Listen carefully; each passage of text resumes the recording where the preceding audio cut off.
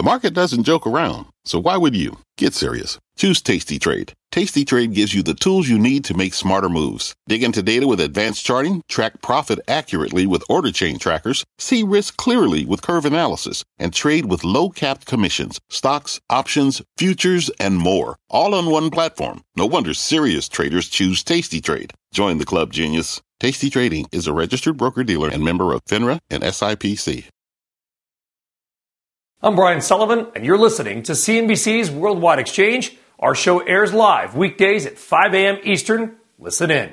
It is 5 a.m. here at CNBC Global Headquarters, and here is your 5 at 5. We begin with looking to keep a good thing going. Stocks trying to extend last week's gains as Goldman Sachs gets a bit more bullish on stocks. We're going to tell you why in just a moment. Oil, however, moving in an opposite direction as Saudi Arabia's energy minister defends his country's recent production cuts and hints there could be more to come. Then, signed, sealed, and delivered. UBS closing its deal with Credit Suisse almost on schedule, but reports this morning the new investment bank is taking things slow, at least to start. Plus, hitting an all-time high. Oracle reports earnings after the close today in what could be the cheapest AI play that's out there today. Then later on in the show, more troubles out west as labor issues force one port to shut down operations. It's Monday, June the 12th, 2023. You're watching Worldwide Exchange right here on CNBC. Good Monday morning. Welcome to Worldwide Exchange. I'm Frank Holland. Thank you for starting your day with us. Let's kick off the half an hour with the check on U.S. stock futures. Looking at them right now, green across the board. The Nasdaq actually doing the best, up over 0.5%. Something to watch. Oracle, we just mentioned a minute ago, trading at all-time highs, moving this index higher in the pre-market. Those shares up almost 3%. This after a winning week for the major averages that saw the S&P close higher for a fourth week in a row, its longest such win streak since 2022. It also hit its highest level since August. You're seeing right here, that's back. This is how it was peaked during the week. Very strong week for the S&P overall. Looking at the pre-market, up as well. The Nasdaq also coming off a big week, up 7 weeks straight. Its longest such win streak since 2019. Also hitting highs not seen since April of 2022. You're seeing the strong upside move here when it comes to the Nasdaq as well. We also look at the bond market every morning as we always do. Let's begin with the benchmark 10-year right now. 3.75 up 15-20 basis points from where it started the month as we continue to move towards that Fed decision coming up. We're going to talk much more about that in the show. Elevated yields when it comes to the shorter end of the curve, 4.6 for the 2-year. We're also looking at energy. Oil extending last week's losses. Right now, we're under a lot of pressure. WTI is $68 a barrel and basically 30 cents, down 2.5%. Brent crude just over $73 a barrel, down 2%. A lot of pressure on the oil market. We will talk much more about energy coming up later in the show. We have exclusive sound from the Saudi energy minister on the sector's price pressures. All right, now for a check on the action in Asia and the early trade over in Europe. Our Juliana Tattlebaum. She's standing by in our London newsroom with much more. Juliana, good morning. Hey, Frank, good morning. Well, here in Europe, we're off to a strong start for the week. Every major region in Europe is trading higher. You've got more than 1% of gains for the Xetra DAX this morning, leading the charge. Worth noting that last week we saw the European market underperform Wall Street. So the Stock 600 actually retreated about 0.5% while you managed to eke out some gains stateside. So a little bit of a catch-up trade perhaps taking place in Europe this morning as we brace, as you mentioned, for a big week on the central bank front. Not only do we have the Federal Reserve meeting, but the ECB, the European Central Bank, meets on Thursday, where the market is expecting another rate hike. And then we've got Bank of Japan coming up on Friday. On that note, let's take a look at the Asian markets and see where things stand. A little bit more of a mixed picture. You have the Shanghai Composite in mainland China retreat slightly overnight. The Hang Seng in Hong Kong traded marginally higher. The Nikkei 225 gained about 0.5%. Again, as investors brace for that Bank of Japan meeting coming up at the end of this week, Frank. So, Juliana, also, I know you're following some big news out of Switzerland. We certainly are. This story that has taken so many twists and turns over the years. It is finally, so it looks, entering its final stage. UBS has completed its takeover of rival Credit Suisse. It comes as the company is reportedly set to impose stringent restrictions on Credit Suisse bankers. This is according to sources speaking with the Financial Times. UBS executives have drawn up nearly 24 red lines outlining prohibited activities for Credit Suisse staffers, including a ban on new clients from high-risk various countries and launching new products without approval from UBS managers. And so this is a big story that is coming to a close, it would seem. Clearly there is concern around the culture and importing the Credit Suisse culture, which was so problematic in many ways, into UBS. So putting in some stop gaps to prevent that from happening. Now, Frank, I want to also mention, while I've got you, a story out of Italy. According to multiple media reports, including the BBC, Silvio Berlusconi has died this morning at age 86. He was Italy's longest-serving post-war prime minister. He was plagued by multiple scandals and allegations of corruption over the years, but he persevered as a key political figure. He was not only a media mogul, football club owner, but he was prime minister of Italy 4 times. So some pretty significant news there, and we're going to be digesting and analyzing what this may mean for Italian politics throughout the coming week. Frank? All right, Juliana Teitelbaum, live in our London newsroom. Juliana, always great to see you. All right, time now for a check on this morning's top corporate stories. Pippa Stevens, great to see you as well. Good morning. Good morning, Frank. Well, Illumina says its CEO, Francis D'Souza, is resigning after losing the support of key board members amid his failed $7 billion deal for cancer test developer Grail and proxy fight with Carl Icahn. The company says its chief general counsel will serve as interim CEO while the board begins the search for a permanent replacement. The Financial Times reports that Elon Musk's refusal to pay Twitter's rent contributed to a surge in commercial real estate loan delinquencies at Goldman Sachs. Twitter stopped paying its rent back in November, and according to the FT, it does not intend to restart payments or cover any past due amounts. And billionaire hedge fund manager George Soros is handing control of his $25 billion empire over to his 37-year-old son, Alexander. In speaking with the Wall Street Journal, Alex said he is, quote, more political than his father, and hinted at a significant financial role for the Soros organization in the U.S. elections next year. Frank? All right, Pippa, thank you very much. We'll see you later in the show. All right, back to the markets. Inflation in the Fed could very well determine the direction of the markets this week. The May Consumer Price Index comes out tomorrow, just as the Fed begins its 2-day policy meeting. Headline CPI is forecast to rise 4% year over year, down from a rise of 4.9% in April. Softer inflation, that could help the Fed justify skipping a rate hike this month. However, it is not a unanimous opinion. The CME FedWatch tool currently showing a 74% chance of a pause on Wednesday, but still a 26% chance of another quarter-point hike. A pause also doesn't mean the Fed's completely done. The markets are currently pricing in a 53% chance of a hike in July. Let's talk more about this now with Annika Trion, chief economist at Van Schlott Kempen. Annika, great to see you.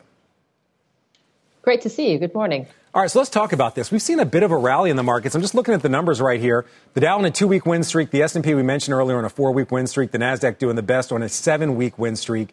How much of this rally is based on the thought that we're going to see a pause at the next meeting and maybe even a cut later on in the year? Yeah, well, markets are indeed not only expecting a pause, they're actually expecting 2 times the rate cuts by the Fed this year, i.e. going back to a much more dovish market environment, which stocks love. So that's indeed what markets are pricing in, and we certainly see risk there. So you see a risk in the fact that we may not get a pause or we may not get the cuts later on this year. I think a lot of investors are trying to read the tea leaves, and the Fed honestly hasn't been that clear. They keep saying they're data dependent. We have CPI coming out on the first day of the meeting. How big of a factor will that be in the narrative when it comes to hikes, pauses, maybe even a hawkish pause? Well, Frank, that's quite scary, right? That we're curious about what the CPI prints will be in the same week that the Fed needs to make its decision. And the fact that it's so data dependent, especially short-term data dependent, raises a bigger risk, a bigger issue of what is the long-term plan here. And you're forced to zoom out in these sorts of situations. Otherwise, you're reacting to all sorts of knee-jerks here and there. And if you zoom out the first level, you see that ultimately it all hinges upon the job market. The strength of the job market has kept wage inflation strong, which has kept services inflation strong. And until you get consistent signals that that's under control, it's too early to expect a U-turn and a cut in rates from our perspective. You know, it's interesting that you mentioned the job market. A lot of people think that with such a job market, it means that we're not really headed towards a recession. On the other side, obviously, a lot of people believe that we're either in a recession or we're headed towards one. So we've seen the Eurozone in a recession. At the same time, we're seeing China issue some very rosy outlook when it comes to its Q2 GDP. Do you believe a soft landing? Is that possible here in the United States? What are you expecting here in the United States? Well, this is a dichotomy that we're all baffling with, and actually it's just becoming quite exhausting.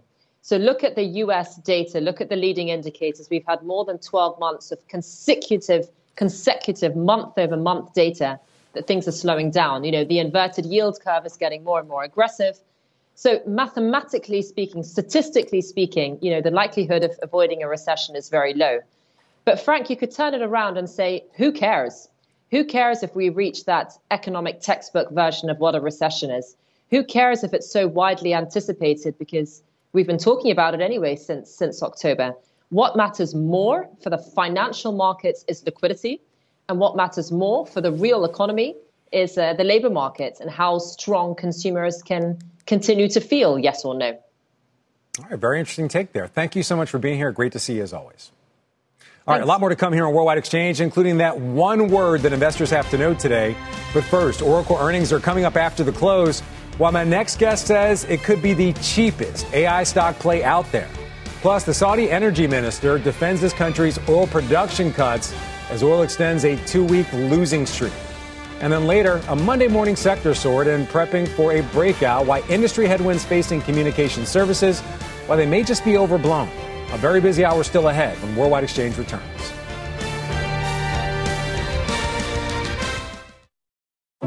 What does it mean to be rich? Maybe it's less about reaching a magic number and more about discovering the magic in life. At Edward Jones, our dedicated financial advisors are the people you can count on for financial strategies that help support a life you love. Because the key to being rich is knowing what counts. Learn more about our comprehensive approach to planning at edwardjones.com/findyourrich. Edward Jones, member SIPC. The market doesn't joke around, so why would you? Get serious. Choose Tasty Trade. Tasty Trade gives you the tools you need to make smarter moves. Dig into data with advanced charting, track profit accurately with order chain trackers, see risk clearly with curve analysis, and trade with low-capped commissions, stocks, options, futures, and more. All on one platform. No wonder serious traders choose Tasty Trade. Join the club, genius. Tasty Trading is a registered broker-dealer and member of FINRA and SIPC. All right, welcome back to Worldwide Exchange. We have a news alert for you. Reuters is reporting EU regulators are set to approve Broadcom's $61 billion deal for VMware. The clearance would be conditional and based on Broadcom addressing competition concerns. Looking at shares of both right now.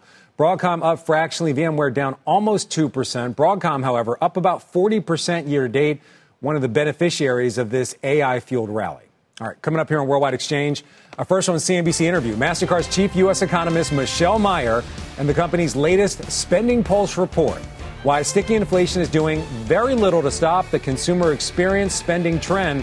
Worldwide Exchange. We are back right after this. The market doesn't joke around, so why would you? Get serious. Choose Tasty Trade. Tasty Trade gives you the tools you need to make smarter moves. Dig into data with advanced charting, track profit accurately with order chain trackers, see risk clearly with curve analysis, and trade with low-capped commissions, stocks, options, futures, and more. All on one platform. No wonder serious traders choose Tasty Trade. Join the club, genius. Tasty Trading is a registered broker-dealer and member of FINRA and SIPC. All right, welcome back to Worldwide Exchange. The price of oil under pressure this morning with WTI falling just below $69 a barrel at $68.20 right now, down almost 3% and set to extend its 2-week losing streak. Some of the headwinds facing oil this morning, Goldman Sachs lowering its price forecast for Brent by almost 10% to $86 a barrel by year's end and pricing WTI to just $81. This coming after some disappointing economic data from China last week that cast even more doubt about that country's recovery and future demand for crude. CNBC's Dan Murphy joins us now live in Riyadh with much more on this story. Dan, what are you seeing and hearing there? Frank, good morning to you. Well, as oil prices slipped below $70 a barrel this morning, I spoke with Saudi Arabia's energy minister here in Riyadh. This was an important interview. It was his first comment since last Sunday's OPEC Plus move to extend their production curve and Saudi Arabia's decision to deepen its own production cuts by 1 million barrels starting from next month. The prince told me that there's a pretty clear disconnect between prices and fundamentals right now. Listen in. The physical market is telling us something. I think the future market is telling us something else. It's a matter of being in a state of readiness. That's why, we keep taking these precautionary measures. It's part and parcel of what we call it proactive and preemptive. Overall, Saudi Arabia doesn't seem too concerned about the price declines, at least for now. Of course, the market is expected to tighten in the second half of the year. But front and center here in Riyadh right now, Frank, is China. We've got investors coming into Riyadh seeking to chase new deals here. And at the same time, remember, Saudi Arabia and China are critical partners when it comes to the oil trade as well. China, of course, being the largest consumer of Saudi oil and the largest consumer of oil globally. Of course, these two countries have become increasingly close over the last few months and years as they both face fractured ties with the United States. Interesting to watch. It's back over to you. Yeah, interesting to say the least. Our Dan Murphy live in Riyadh. Dan, thank you very much. All right, investors, they've been riding that white-hot AI stock boom, and they could be in it for a treat this afternoon when Oracle reports its fourth quarter results. The company and its recent deals with NVIDIA, generative AI startup Cohere, and medical software maker Cerner is now arguably the cheapest AI equity play when compared to its peers. It trades at just 20 times forward earnings. NVIDIA, for comparison, trading at close to 51 times forward earnings. But you wouldn't know it looking at its latest earnings call, mentioning the phrase AI or artificial intelligence just 41 times compared to 52 times at Microsoft and 65 times at Alphabet. Ahead of the tape, the stock paints a pretty picture as well. Up nearly 64% over the past 12 months, better than Microsoft or Alphabet. It's also sitting very close to a record all-time high. Joining me with much more is Mike Moerdler, Senior Software Research Analyst at AB Bernstein. Mark, great to have you here. Thank you very much. All right, so we kind of spelled out some of the things that are making this what was once an under-the-radar AI play definitely more prominent in the mind of investors. So give us a sense of where you're sitting with the company. What's your rating? What's your price target? What are you expecting in this earnings report? Look, Oracle is a interesting stock. Many people for many years believed it was a laggard in the shift to the cloud, that it was going to be a net loser. The reality was very different. It was just taking them longer to move their workloads to cloud and to build out the infrastructure. And part of what they built out was what they called OCI Gen 2, Oracle Cloud Infrastructure Generation 2, which competes in the same market as Microsoft, Amazon, Google in terms of infrastructure as a service, platform as a service. We got an outperform on this stock. We really like the setup and the opportunity for the company on numerous levels, even excluding AI.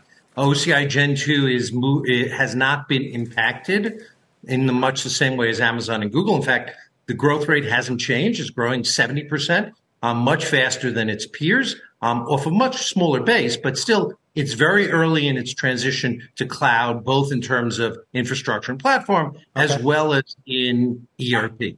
AI is an interesting. Oracle has been an AI company. Sorry, I apologize. So, you're good, man. So I think I want to jump in here because I think you're hitting on a big thing here. A lot of people feel like that Oracle could be a sleeping giant, but I think you hit on the really important part. Your research, other people's research shows it only has 2% market share when it comes to the hyperscaler market. But reports are that it's going to have a pretty big announcement on this report that it's going to be able to sell large language models through its partnership with a startup called Cohere and offer an open AI-like service to its cloud customers. Is that a game changer for a company like this? I think it's one of many levers here. From a investor perspective, it's more of a game changer.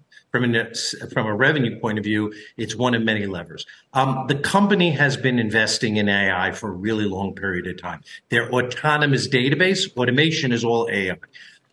What have they done recently is they built out a really interesting cloud fabric to be able to deliver high performance artificial intelligence for the purposes of training up machine learning, large language modules, et cetera. They built this relationship with NVIDIA. They have the fastest of the NVIDIA chips available, a unique fabric connecting it, and now they're moving into the LLM space. So they're very quietly, and this is quiet for Oracle, that's a company traditionally never quiet about anything, very quietly preparing themselves to become what could be a meaningful player in the space, and it's in no one's estimates. All right, so you're saying it's quiet, but I think the big question for investors, if you don't mind just give me a really direct answer, is there a chance they could actually take significant market share from Google, which right now is in a distant third, about 6% of the market, or one of the bigger players, Amazon or Azure?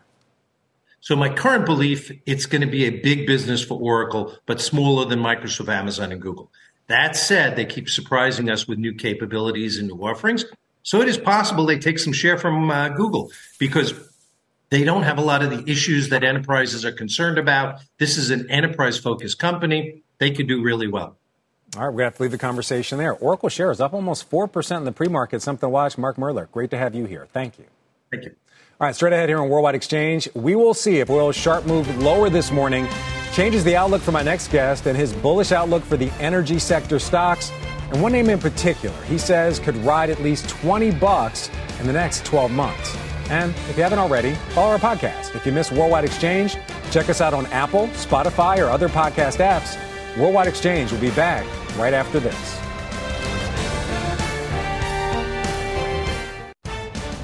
It is right around 5:30 a.m. here in the New York City area, and we are just getting started here on Worldwide Exchange. Here is what's still on deck.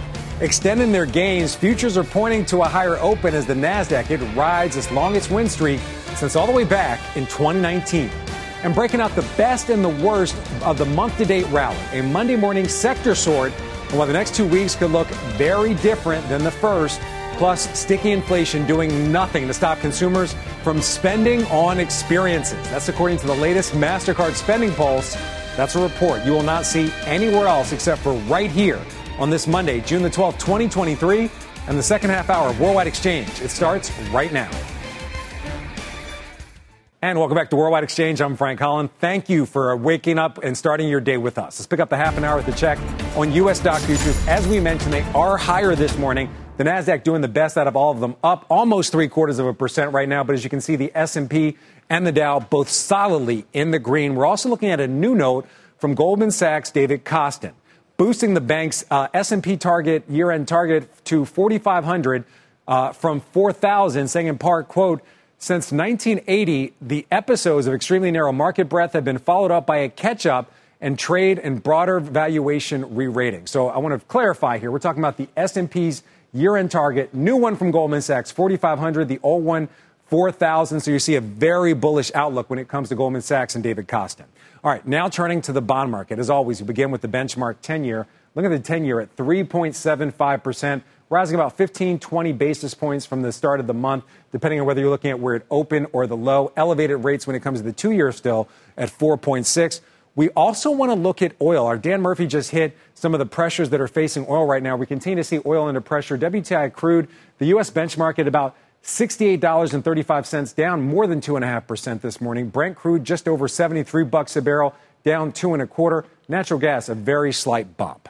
All right, let's get a check on this morning's other top corporate stories. Our Pippa Stevens is back with those. Pippa. Good morning, Frank. A developing story this morning. The Pacific Maritime Association, which represents terminal operators, says coordinated labor disruptions and union actions have forced it to shut down operations at the Port of Seattle.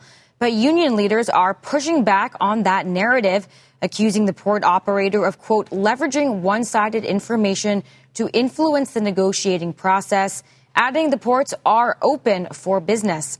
This is part of an ongoing labor dispute for a new contract between the ports and workers and is contributing to the longest labor-related port disruptions since 2015. Elsewhere, former J.P. Morgan Chase executive Jess Staley wrapping up his first weekend of testimony about his relationship with Jeffrey Epstein.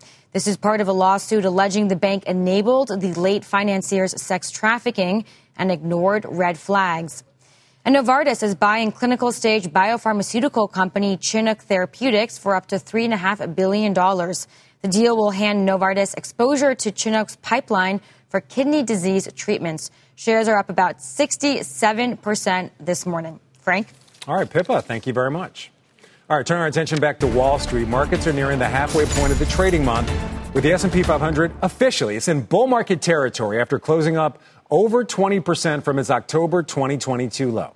And it's not just tech driving the rally. The energy sector is up 6% just this month as it looks to recover some of its losses from earlier this year. A dimmer picture for the communication services sector. That sector, the laggard so far in June, and up less than just 1%. We've got the full story on what's driving these sector moves. TD Cowen's Jason Gabelman is here on energy. And Frank Louthan from Raymond James is covering the communication services sector. Jason, let's start with you. Good morning. Hey, thanks for having me. All right, so we're looking at some pressure when it comes to oil right now, but overall, you're pretty bullish when it comes to energy. Give us a sense, what do you see moving the energy sector higher despite oil trading at a one-year low right now and pretty much its year-to-date lows? Yeah, oil's at a one-year low, but we'll say pretty healthy levels, especially for the super major energy companies. These companies have been able to strengthen the balance sheet over the past couple of years because oil was so strong. In addition to that, they've taken a lot of cost out of the system the past couple of years. So they actually now run their businesses needing a lot lower oil price in order to cover the distributions to shareholders. They need probably something around $50 a barrel. And so they're trading at values that seem to be discounting potential for them to continue to return cash to shareholders at this pace. So they look pretty attractive here. All right, so it looks pretty attractive. So give us a sense. What's your price target for WTI and for Brent? And we just heard from our Dan Murphy, the Saudi oil minister, hinting at more cuts ahead. How does that influence the twists and turns in this market? Yeah, we don't really have a price target per se. What we do believe is that OPEC will continue to be proactive and preemptive in managing the oil price. And we think $70 Brent is a pretty fair floor for the price. And once again, at those levels, there's really very little risk in terms of oil companies and their current shareholder and their current returns to shareholders. Companies like Chevron with nearly a 10% shareholder return yield look pretty attractive here. All right, so you were kind of getting to some of your top picks. I believe Chevron is your top pick. Give us a sense of some other attractive stocks in this space. Yeah, we think the refiners have sold off given all the macroeconomic concerns and an underappreciation for refining margins likely being more durable than in past cycles. So companies like Marathon Petroleum, ticker MPC, is another one that we really like. Last pronounced Louthan. A very strong balance sheet in addition to exposure to those refining margins that should continue to remain durable despite some concerns from investors. So we haven't talked about it yet, but give us a sense of what you think about China. So last week, some somewhat disappointing data. And then on Friday, they put out a very rosy outlook for their Q2. How does that influence this market? Yeah, so on China, we're seeing crude imports still relatively high, about 1 million barrels per day higher year over year.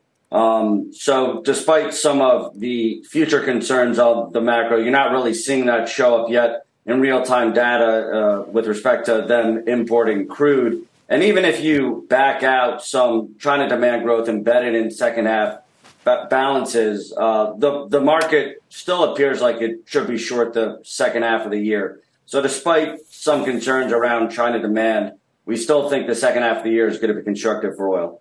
All right, Frank Louthan from Raymond James, thank you very much for being here. We appreciate it. Oh, sorry, Jason, thank you for being here. All right, turning now to the sector laggard communication services. Despite strong performance from Meta Platforms and Netflix, names like T-Mobile, Take-Two Interactive, and Electronic Arts, they're dragging the sector lower. Let's dive further into this with Frank Louthan, Raymond James Managing Director. I'm messing up the names, but Frank, great to have you here. Close enough. Good to be here. All right, so give us a sense. Why is communication services a laggard right now? I'm looking at some of the stocks in this sector, looking at Verizon in the red, also looking at AT&T trading lower. What's leading to these big moves to the downside for these big names? Yeah, the sector's been down for the quarter, and especially in the last early days of June. Partially, it's been over fears over free cash flow. It's fears over some financing with Frontier. But more recently, starting on June 1st, there was an article about Amazon potentially entering the wireless market. We think those fears are really overblown. In general, if you look historically, Amazon doesn't do as well in when they get inner markets that are not as healthy, such as wireless. And we think the odds of that are low. Plus, the companies have all kind of denied that. But that did shake things up, right? So that hurts. And then particularly for AT&T, there were a lot of fears about their free cash flow after the first quarter earnings. We think that's overblown. We think that the free cash flow rebounds in the back half of the year, and it's a really good buying opportunity. And then if you look at another name that, you like a lot, Frontier, it's been down lately on fears that the company is going to issue some securitized debt. Don't know what the pricing is. With fears over a financing overhang, it's dragged the debt down. We think that's really an overblown fear. We see them pretty well capitalized. If they did lock in some additional financing for the rest of their build, that would be fine. And in the long term, they're creating a lot of value over the next several years by rolling out fiber, where they're going to be able to take a lot more market share in broadband. And AT&T is doing something similar. So if we look at both of those names, we think they're undervalued. All right, so I just want to be clear. So Amazon potentially coming into this space, is it that disruptive? I mean, there's a number of mobile and wireless players and broadband players out there already. What would be so disruptive about Amazon potentially getting in? Well, the fears in the article that they would drop pricing down to some really low levels, and it would take what's already a very competitive business to make it worse, right? But the issue is Amazon would need to get a network. The one that's obvious that would be out there to use would be Dish. But their network's not really fully built out, and it'll only be 70% built out by the end of the month. We think that's less of an opportunity. And then when you have the companies flat out denying that that's going to happen, we think the risk of that remains even lower. And so longer term, I think this is just something that's a headline risk, and we get past that, and you can focus back on the fundamentals. Names like AT&T that are performing well and continue to add subscribers, we think look more attractive. Okay, so those are the names you like. Give us a sense of some other names that you like. We've seen some big inflows into tech, specifically tied to AI. How are investors viewing this sector? How are you viewing the opportunities? Well, it's definitely an opportunity, but as we always like to say, for telecom, the rate of change is slow. So there's definitely opportunity coming in for AI. It will push demand for all sorts of things across the communication sector. You have to move the data back and forth on the networks. So we think that's definitely a positive, but it's just going to take time. It's not quite like it is with some of the chip names and so forth that more directly benefit, but they're absolutely going to be players. And again, to the extent that you are building out fiber and broadband, such as what AT&T and Frontier are doing, we think again that is a beneficiary as people are using those networks more and more. All right, thank you very much. Great to see you. Thanks for being here. All right, coming up here on Worldwide Exchange, how are in-store and online sales holding up? A look at the state of the American consumer and where the impacts are being felt in the economy as Mastercard rolls out its SpendingPulse data. You're going to see it exclusively right here on Worldwide Exchange. That's coming up next.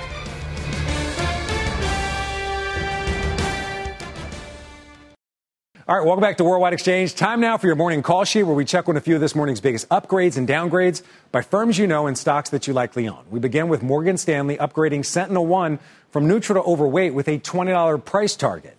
Morgan says despite some recent missteps, it believes the market is now mispricing the inherent value of SentinelOne as a long-term share gainer and the potential for meaningful margin upside. Looking at shares of SentinelOne, up more than 5% this morning. JP Morgan upgrading Carnival Cruise Lines to overweight, raising its price target to $16. The bank says it's bullish on the current industry trends and sees zero signs of pent-up demand slowing down. Looking at Carnival, also up this morning, up more than 3%. And ahead of earnings, we've been talking about this stock all morning long. Wolf Research is upgrading Oracle to outperform from peer perform based on accelerating top and bottom line growth from OCI adoption and AI tailwinds. New price target, $130. Shares of Oracle right now up more than 3.5%. All right, turning now to the consumer ahead of a busy week of economic data, including May CPI tomorrow and May retail sales on Thursday. Despite ongoing worries about inflation, especially when it comes to very sticky food prices and housing expenses. New data out from Mastercard, it's showing the consumer is continuing to spend.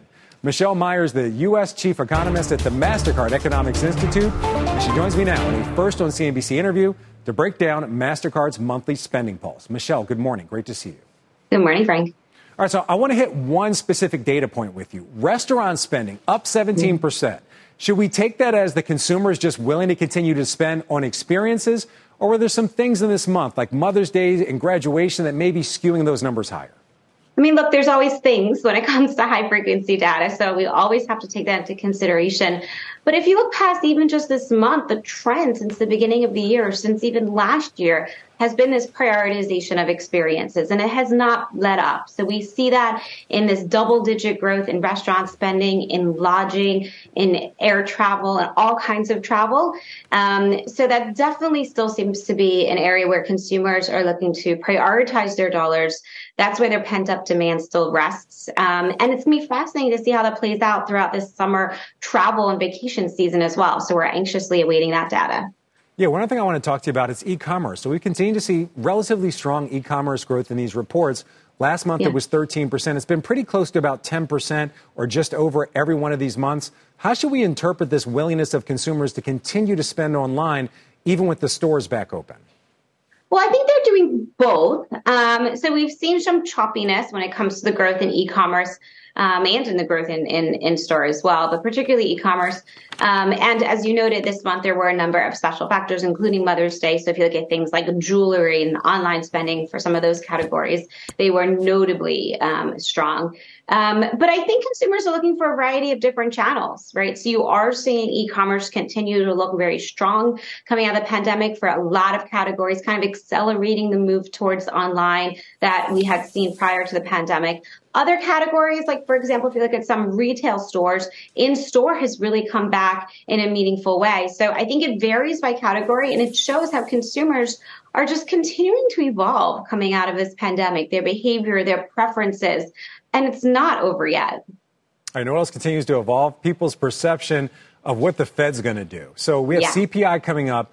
When we look at CPI, what do you expect? And do you expect to see a marked decline in inflation? Do you expect to see it still remain sticky in food and housing, as we just mentioned in the intro to you? So I'm going to pick all of the above because it very much depends on the category. So for something like goods inflation, I think last month was more of a fluke. So on a month-to-month basis, we're likely to see a reversal there. And the trend for goods inflation should generally be softer, given the dynamics that we're seeing in the market. But for some of these other categories like shelter or core services or the super core that is being talked about, there it has been sticky and higher, and probably will be until you see that significant shift in the labor market, which clearly we have not seen yet when you look at the recent jobs numbers. So it depends on the category. You're also seeing certainly some relief in terms of food prices now. I suspect that will continue. Energy prices are coming down. And that should allow the headline and the core to continue to moderate. So headline CPI around 4%. It's not at target, but it's made significant progress from last summer where we were hovering close to 9% inflation. So when you think about what that does for the Federal Reserve, there's progress, but not necessarily enough. And that's what they're going to reinforce, I think, when they speak this week. All right, so I'm going to push you forward here. What are you expecting when it comes to this meeting? Pause, hawkish pause, increase? And then also, how does that impact the consumer? If we see another rate hike, we talked about how stretched thin the consumers become using credit more and more. How do you see that impacting consumer spending? Well, I think the latest buzz is skip, right, for the Fed. And I think that's been, very consistent with their communication, which is that, they want to take a moment. They want to take time to assess what's happened of late, particularly when it comes to the flow of credit and the cost of capital. And that's, I think, what we're going to hear from Fed Chair Powell is that they are looking at all sources of data, whether that's their primary data sources around the labor market, inflation, and other measures, right? Looking at surveys, looking at this flow of credit, access to capital, how much interest rates are actually transmitting into the economy, and that they're going to be flexible, right? Which means that they can hike again if they think that they're not making enough progress towards the dual mandate. So I think in this meeting, they're very much going to be leaving their options open along with this skip. All right, Michelle Meyer from Mastercard. Great to see you. Thanks for bringing that SpendingPulse data. You got it, Frank. Thank you. All right, ahead here on Worldwide Exchange, the one word that every investor needs to know today. But first, June is Pride Month, and CNBC is celebrating all month long, sharing stories of corporate leaders with you. As we head to break, here is Berry Bootcamp founder and CEO, Joey Gonzalez.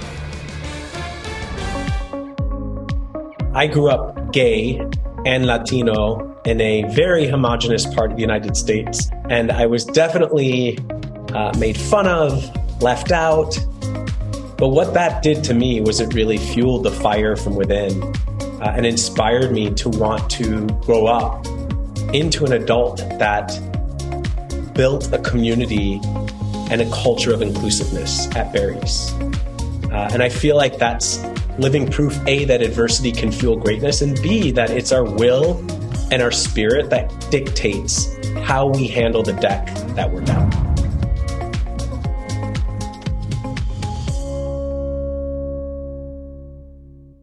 All right, welcome back to Worldwide Exchange. Time now for your WEX wrap-up. 6 stories you need to know before the opening bell. UBS says it has formally completed the takeover of Swiss rival Credit Suisse, totaling a $1.6 trillion balance sheet and a workforce of 120,000. The combined company will report its first consolidated results in August. Billionaire hedge fund manager George Soros is handing control of his $25 billion empire over to his 37-year-old son, Alexander, who told the Wall Street Journal that he is, quote, more political than his father.